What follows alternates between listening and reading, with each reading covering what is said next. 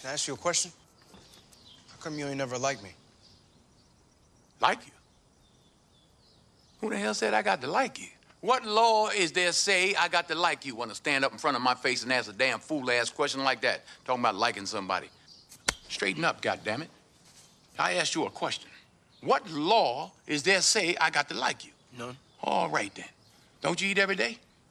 Answer me when I talk to you. Don't you eat every day? Yeah. Nigga, as long as you in my house, you put a sir on the end of it when you talk to me. Yes, sir. You eat every day. Yes, sir. Got a roof over your head. Yes, sir. Got clothes on your back. Yes, sir. Why you think that is? Because of you? Hell, I know it's because of me. But why do you think that is? Because you like me? I bust my butt putting up with them crackers every day because I like you. You're about the biggest fool I ever saw. It's my job. It's my responsibility. A man is supposed to take care of his family. You live in my house, fill your belly with my food, put your behind on my bed because you're my son. Not because I like you, because it's my duty to take care of you. I owe a responsibility to you. I ain't got to like you. Mr. Rand don't give me my money come payday because he like me. He give it to me because he owe me. Now, I don't give you everything I got to give you. I give you your life. Me and your mama worked that out between us, and liking your black ass wasn't part of the bargain.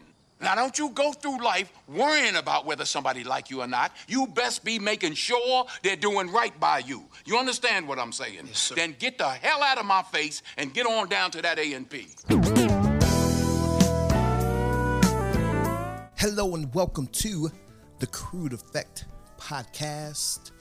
I am your host, Chobi Nahti. I am solo this week, and today I will be touching on the African-American male in this country, why we are the way we are, how we see life in America, why we think the way we do, just our view on life in America. As you heard at the beginning of the program, it was a taping or a piece from the movie Fences with Denzel Washington, Viola Davis, and the guy who played the son of Denzel, Javon Adipo.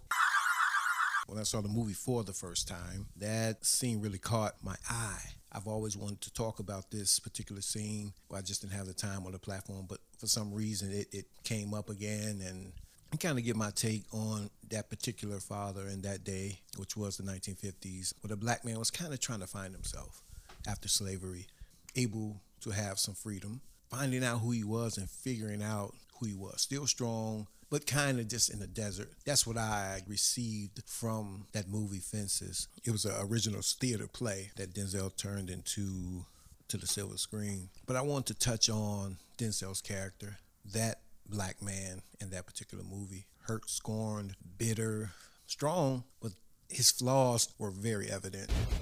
Backstory of it, Denzel basically was he just a regular hardworking man, going to work every day with his wife, son.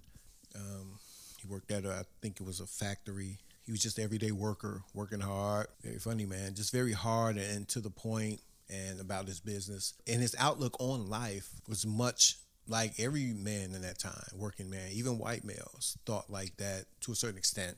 They're, just tough on their, just a tough exterior. Very hard on their children, very direct and somewhat bitter. But more so for the African-American male because we were in slavery before, and then this so-called freedom that we received, it was somewhat of an improvement because we weren't in fields working for nothing and getting beaten, this and that. We were able to have things. It was progression. But at the same time, the African-American male was still mentally slave. Felt like he was being overworked, even though he had freedoms outside of, the job to have his own home and go home to his own home. But that was the mentality of the African-American male in that time. And he was still to this day. But Denzel's character, a lot of people praise that scene when he was talking to his son. His son asked him, do you like me? The spiel or the speech that Denzel gave in that movie at that particular time. It was a strong speech. And it was on Facebook. Someone posted it. Anyone who knows me, I take bites from the apple, I leave the rest. There are positives and negatives to everything, and there are positives in every negative.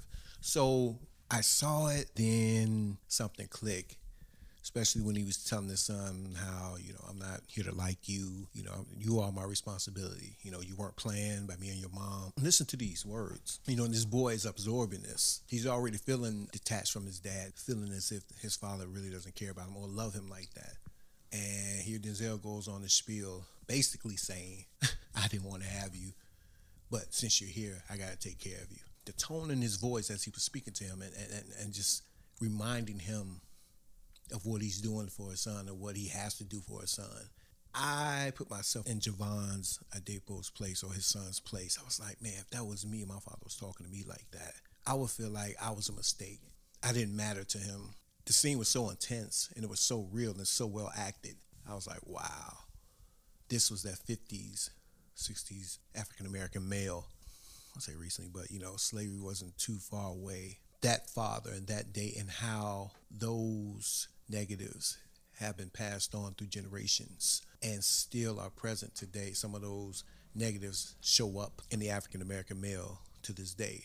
Some of that hardcore, detached traits that Denzel put on display in that movie, I see it in a lot of us African-American males. Now, like I said, it wasn't just African-Americans. It was white fathers or like in that time. But the difference between the white fathers and the African-American fathers, the white fathers or the Caucasian fathers, they were able to show their sons that they can succeed because white America owned pretty much this country, ran it, the government, everything. So they controlled everything. So there was more opportunity for the white male. And that goes on even today. They control everything.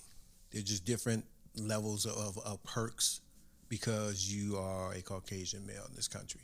An African-American male at that time still probably felt like he was a slave, even though he had some freedoms, but he still felt like he was a slave mentally. I understand that male at that time, especially from the African-American standpoint. It's like, what do we do? Like, we just want to be free. We just want to be able to live our lives just like any other American white male, whatever. We want to live our lives. That's what it was. And Denzel was just a big ball of bitterness. And it showed the way he treated his wife at times, talked to her. He loved her, but the way he showed her, it was really strange. And that's what happens when the headship of that house is not right, put stress on everyone else. That man being the leader of that home, everyone feels his disappointment or his pain because he brings it into the house. That's why it's so important to leave certain things outside. Be very, very mindful of bringing dissension or negativity into your home because it can tear apart your home.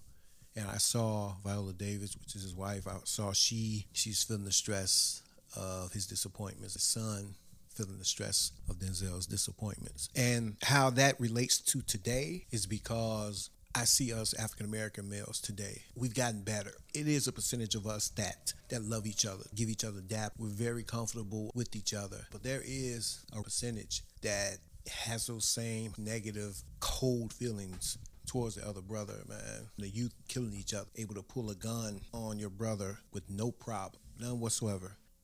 And that's so crazy to me.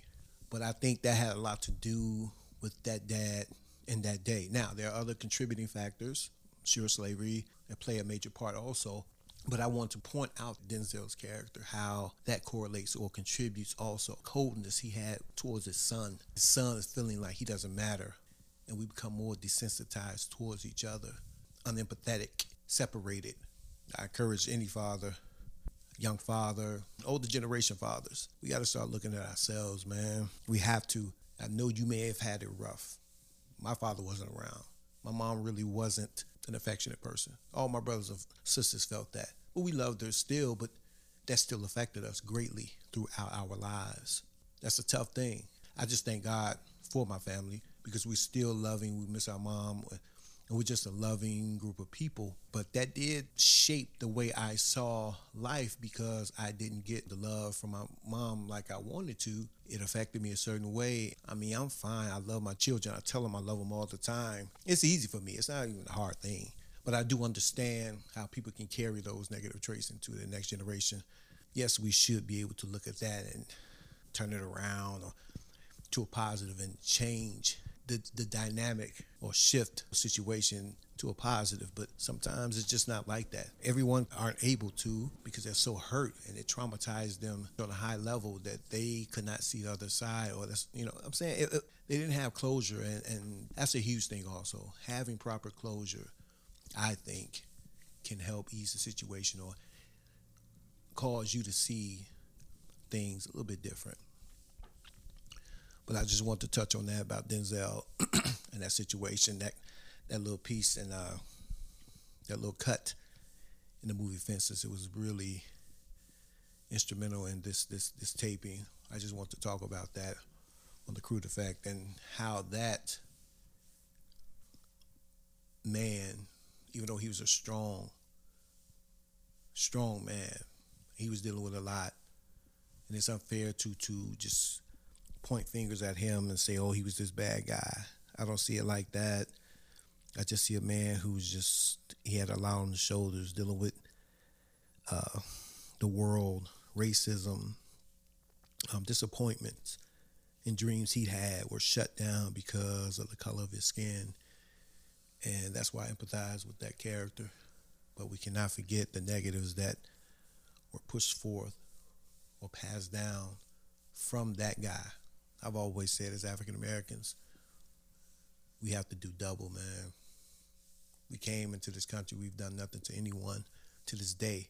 If you ask a Caucasian, racist or whatever, who hate us just because we're black or the color of our skin, if you ask them, what did we do to you?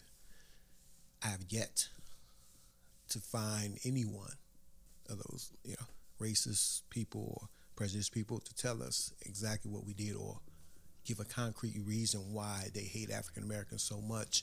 It's because we didn't do anything. We just hated.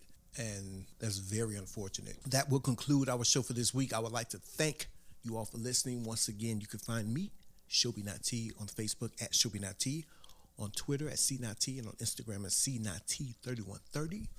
We'll see you all next week. Talk to you guys later. Peace.